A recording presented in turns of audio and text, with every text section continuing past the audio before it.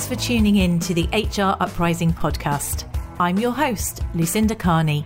The HR Uprising is focused on helping forward-thinking people professionals deliver real lasting value in their organisations. I'm a chartered psychologist, speaker and trainer, and recently authored the best-selling business book, How to Be a Change Superhero. My day job is founder and CEO of software and training business Actus. This gives me the opportunity to work with other businesses like yours. We are focused on building a better workplace for people wherever they are located, with the help of our performance, learning and talent management software and our training and consultancy services. Every week on the podcast, I will be covering different topics and challenges, joined by relevant experts and real-life people professionals. Thank you so much for tuning in. I really hope you enjoy and get value from this week's episode.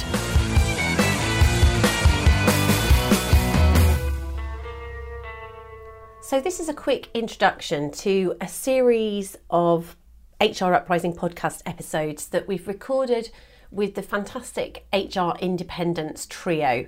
So I've been delighted to be working with Katie McMinn, Mary Asante and Ruth Cornish, and I know many of you will know these people, who set up the HR Independence membership group last September, aimed at independent HR professionals, consultants, actually filling a real gap in the market to support you. They've got a host of resources, expert partners, including ourselves. Actus actually are also expert partners, but in terms of your legal queries you might have. And really it's about making sure you don't feel isolated if you are an independent HR consultant or maybe someone who's in a standalone HR role.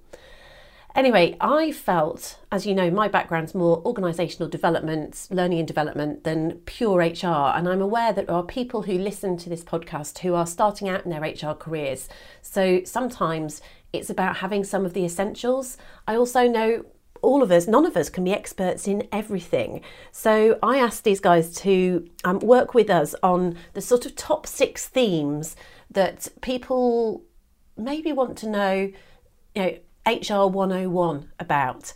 And some of them are technical themes, so managing IR35 or currents in terms of bringing people in from overseas workers. How do we manage that? Some of them are very practical: recruitment, disciplinary and grievance.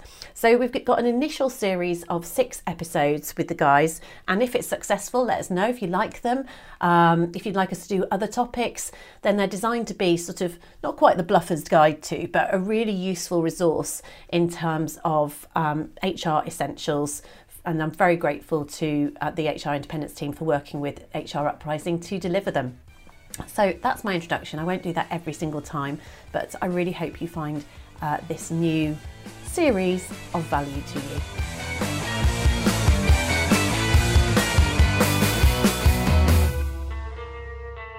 Hello and welcome to this week's HR Uprising podcast.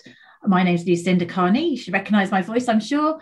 And I'm really pleased to have a repeat guest, one of the HR Independents. I've got Ruth Cornish with me today, and we're going to share with you one of our HR Roll-In series episodes.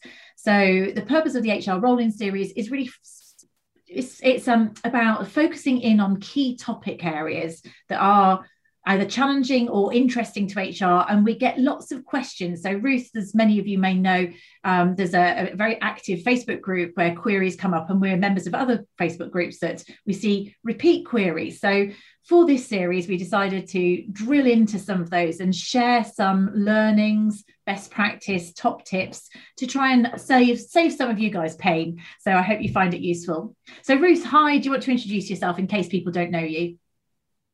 Thanks for having me on, Lucinda. So I'm Ruth Cornish. I've got 30 years experience in HR, working in financial services, professional services, the public sector, and most recently in the last 11 years running my own practice, Amalor Limited. I'm a co-founder of HR Independence, HRI, which we launched on the 30th of September, providing support to external HR, people working independently.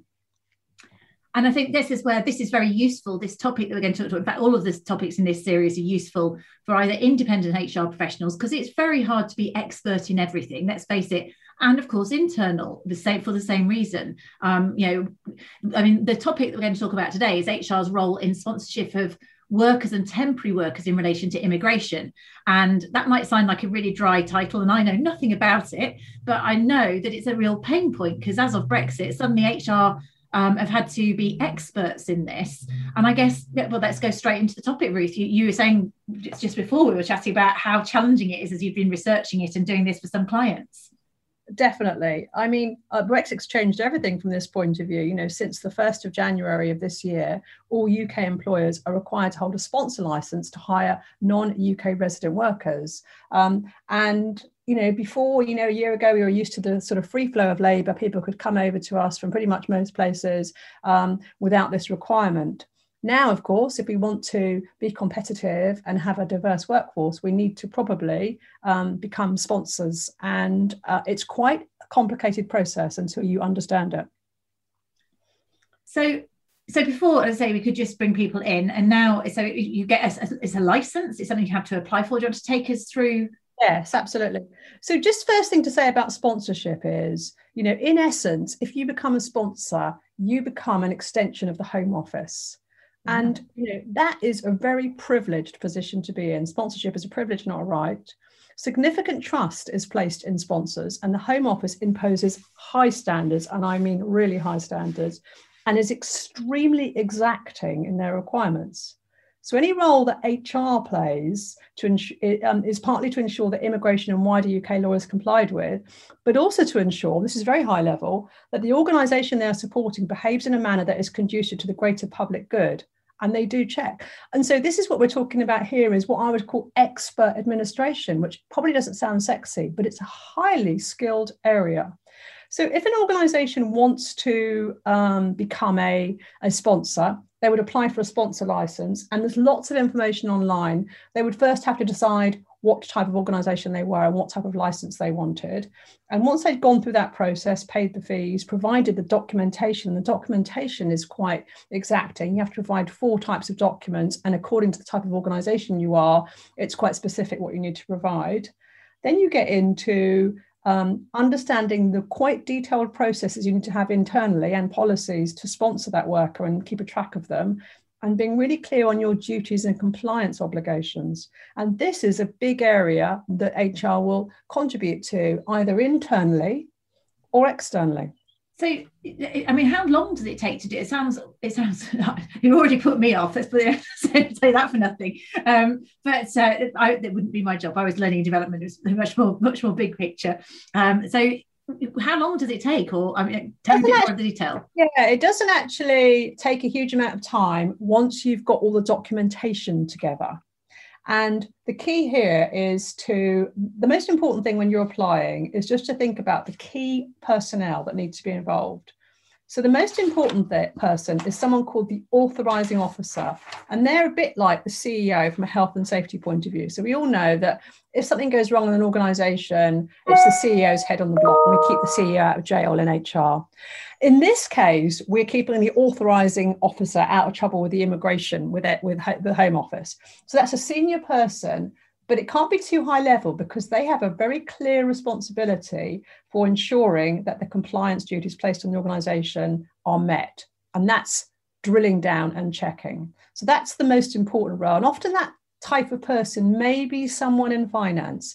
It may be a company secretary. It may be an HR manager or an HR director, but it is a senior person with responsibility. Then the next sort of key role is a key contact. And this is the person that the Home Office, the UK Visa and Immigration Service, would liaise with, and any queries would come through.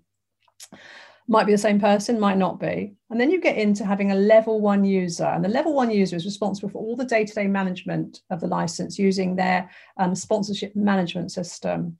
You can also have a sort of level 2 user with less access, but those are sort of the key roles.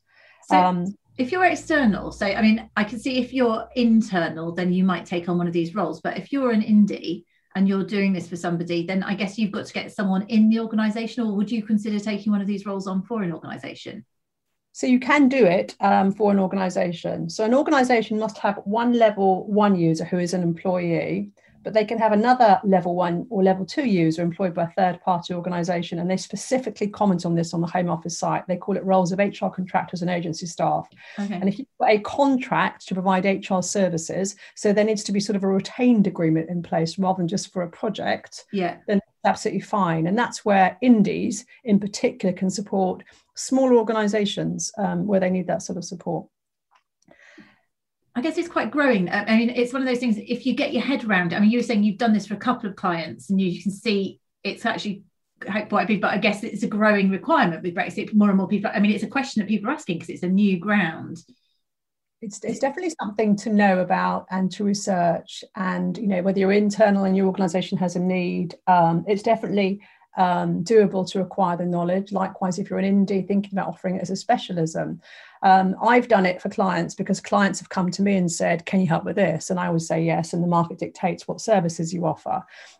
It's a particular type of person that's good at this as well, and it is someone that's naturally methodical, detailed, highly organised, happy with routine work, very systematic.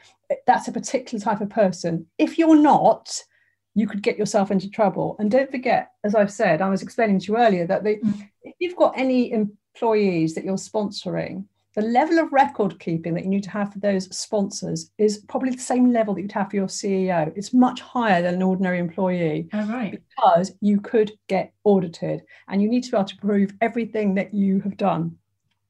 It's interesting. I work with clients in the public sector, in financial services, and they have this SMCR compliance regime. So it's this same sort of authority. The FCA can come and ask you to evidence stuff. So you've got to have this big data trail, hence your point about being methodical and auditable, basically. That's a good point, actually. If you're already working in a regulated environment, probably you've got some good practice there in terms of the records you're keeping.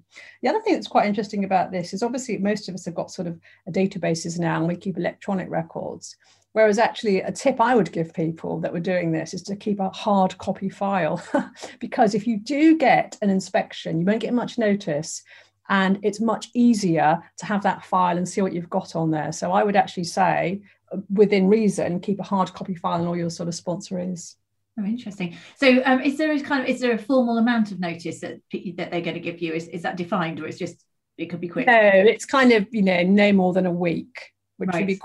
would not be enough time if you weren't on top. You really could throw you into a flat spin if you're busy doing other stuff, which of course it would come around at that point. You've got to dig all that stuff together. That's it. Yeah. So just take me through a bit of the jargon. So you've talked about level 1 and 2 users and things like that in an organisation. And I think you talk about there's tiers, isn't there, as well, of roles, tier 2s, tier one user, a tier 1 user and a tier 2 user. So there's something called the sponsorship management system, and the tier 1 user would be involved in that. And the sponsorship management system is your link between the organisation and the Home Office. And in that system, you need to make sure that any details of the organisation are changed, such as the address, details of existing key contacts or authorising officer. Now, that's something in organisations, sometimes people move, and we often don't update it, do we? But you absolutely have to in this case, or it's an offence. So it's that type of thing. It's licence renewal date. It's any certificates for sponsors the organisation has assigned. That's when they're sponsoring someone. So there's a record for each person they're sponsoring. And then any activities relating to the worker within the sponsorship duties. You need to record things like any recruitment activities you've done, and you need to be in regular contact with your sponsors. The other thing that some organisations find themselves doing is having 2 sets of policies, one for staff that aren't sponsored and one for staff that are sponsored, because there's different requirements. So it's quite a lot of paperwork, but don't let it put you off, because it's kind of the way the world's going. If you want to employ people that don't have the right now to work in the UK without being sponsored. So why would we bring people in now? I suppose the purpose of making it, well, apart from Brexit, is it's kind of a side effect of, but the purpose is to try and recruit in the country, I guess. But you're not going to just recruit just anybody given this level of trail.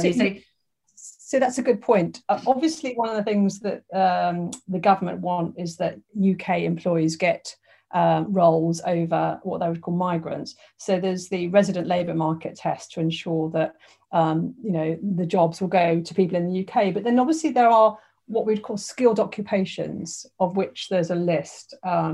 And depending on the profile of your organisation, you may want to bring someone in with a particular skill. And there's all sorts of other reasons why people would be sponsored. It might be an intercompany transfer. It may be a graduate recruitment scheme. It may be something like that. And so those are legitimate reasons for bringing people in. Okay, so there's a sort of a reference that you go as to why you can do it. Those are almost like your checklist that you'd need to go through. Pretty much. And as I say, there's quite a lot of detailed information. Once you've worked out the type of organisation you are and the types of people that you want to sponsor, then the information is very clear. And the Home Office have a very good helpline, and they also do a business desk, and they're very responsive. So from that point of view, there's a lot of support there. Is it expensive? How much does it cost? I did prepare this earlier. I thought you might ask me. So if you're a small company, it's £536 and it's £1,476 for a large company.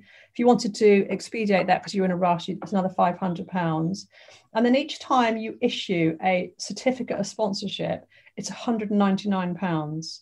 So it's not a crazy cost when you compare it to recruitment and things like that. I think the cost to the organisation is resources, personally, and keeping on top of that administration, because as we all know, if you get behind, it's very hard to catch up, and it just needs to be a systematic thing. And so I would be saying to an organisation that was thinking about doing it, just, are you set up that you can cope with this? Is this going to work in your organisation?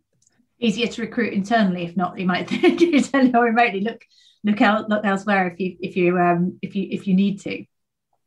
Yeah. So in terms of, once you've got this, so you've run through the cost of how we do this, and then you go into these. You've talked about expectations about how we do it in terms of linking it with the SMS, isn't it? This sponsorship management system that you talked about with the Home Office. If we were going to go through it, then in terms of maybe a step-by-step approach to it, you were talking me through, you've got some steps and you've got sort of sponsor compliance checklist steps. I think it's quite helpful. Do you want to walk through in terms of the key areas? Yeah, the key HR areas, I think it'd be quite useful to discuss. The key areas of sort of compliance for an organisation are monitoring immigration status.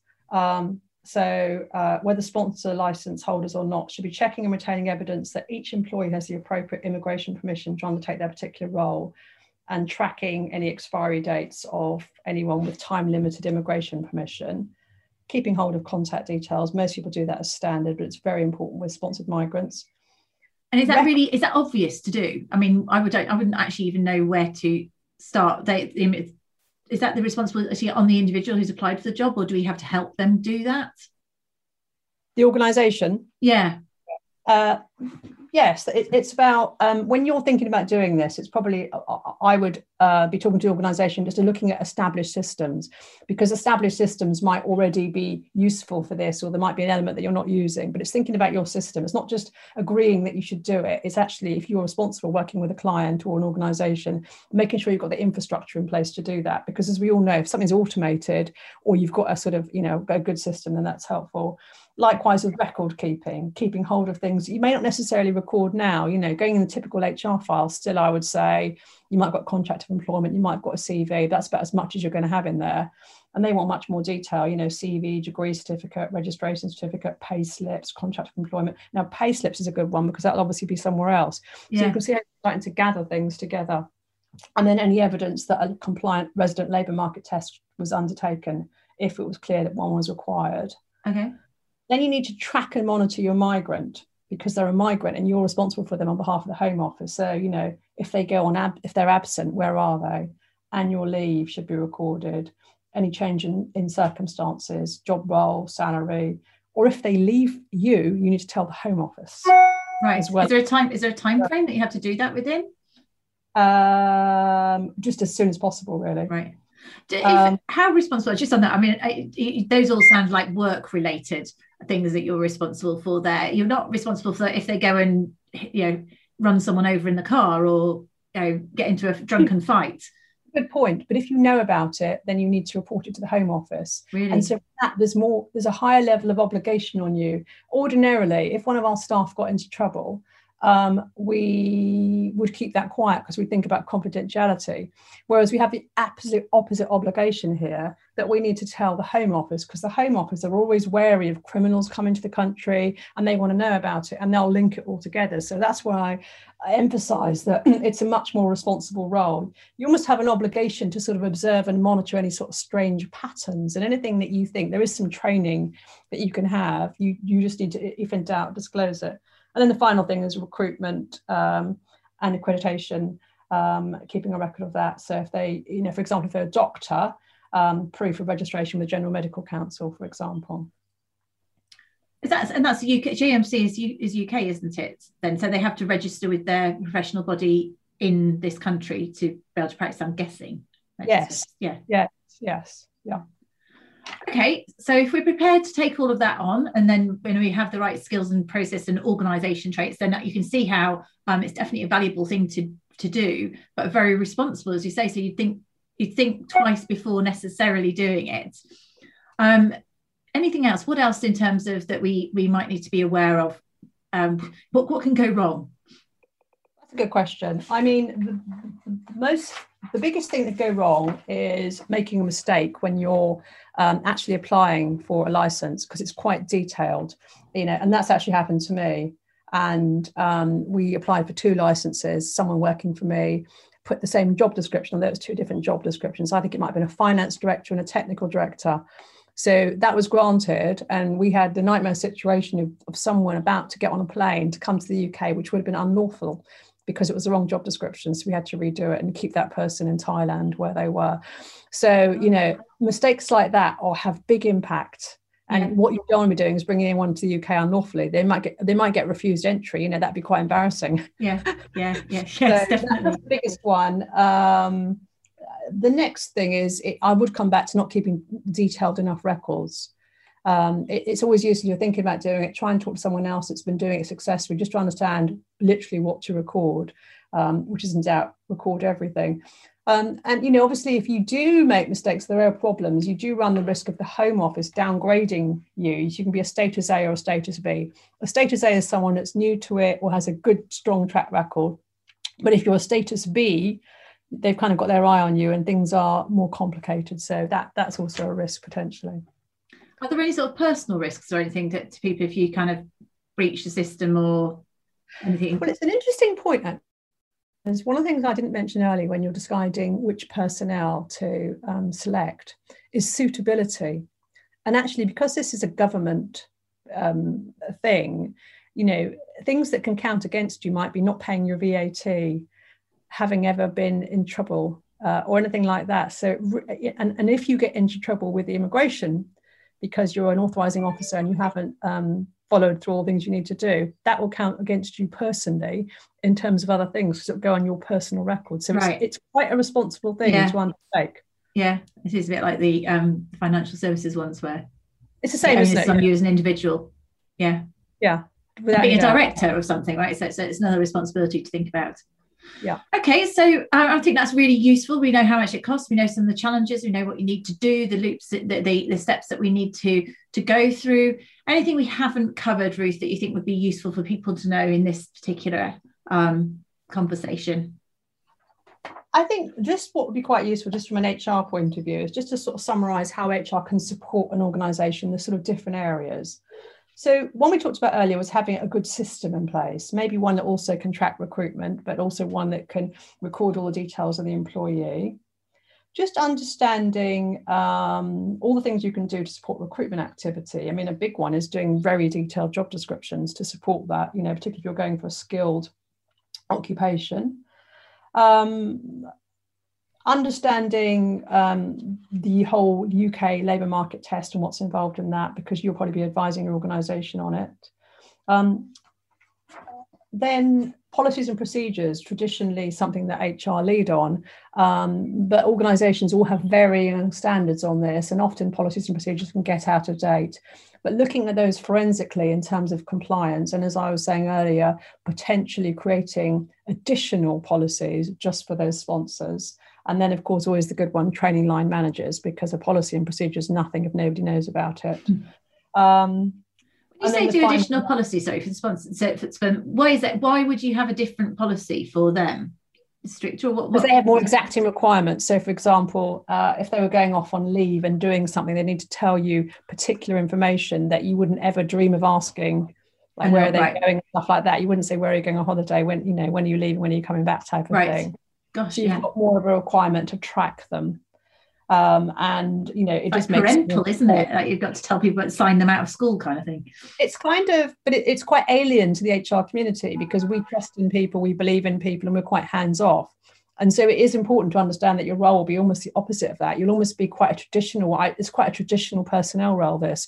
Recognizing that, no offense to anyone from the public sector listening, but sometimes the government civil service is quite that traditional sort of expert administrative service. And this is very much like that, but not very close to the to the current role that most HR people play when they advise, they guide. This is much more hands-on. Brilliant. Okay, sorry, did I get you do your fifth one? Did I interrupt? Did you get all the way through your list? The only thing I was going to say was, under the direction of the authorising officer, address any weaknesses in any related processes and keep a record of what you've done, because it's all about continual improvement. And that's very good information to have to hand if you get audited, because they'll see that as very good practice. So that could save you if you have missed something somewhere else. Brilliant. Okay, so you show you're being sort of committed to the diligent. That's the conscientious. Yeah, you recognise that you're an arm of the Home Office, and you're doing things as well as you can. Yeah. Okay, so that's actually pretty interesting. It's definitely not a job that I'm going to be applying for, but there will be people listening out there who could find out more about this and learn more about this. And actually, with that in mind, I know on the HRI you're going to do some sort of notes and some resource guides that we'll put in the show notes, won't we? So links to all of the HR roll-in series that we're covering with the HRI team. Do you want to just give us an idea of where people can find you personally, Ruth, and also how they direct them to the HRI website? We'll put the links in our show notes, hruprising.com. So if you want to know more about this, you can reach out to. Yes, so we'll write yes, you've obviously got a blog about this, and so have a look at that and have the links to our guides, which will be on our website, www.hrindependence.co.uk. Brilliant. And obviously we can find you on LinkedIn and Facebook. Join the HRIs if you haven't come across that community. Another good. Please come and join us. Yeah, exactly. Absolutely. Fantastic. Thank you so much for joining today, Ruth. It's always a pleasure, and that was very, very informative. So much appreciate your time. My pleasure. Thank you. I really hope you found this week's episode useful and enjoyable. If you did, perhaps you could recommend us to a friend or colleague, or give us a review on your platform of choice. It really helps new listeners to find us. Now you can access links to any of the information mentioned in this show via the website www.hruprising.com. Further free resources are also available at www.actus.co.uk. There you can also find out more about our software and training solutions. Finally, why not join our LinkedIn group, the HR Uprising, to share ideas and collaborate with other like-minded people professionals. Thank you for listening to the HR Uprising podcast.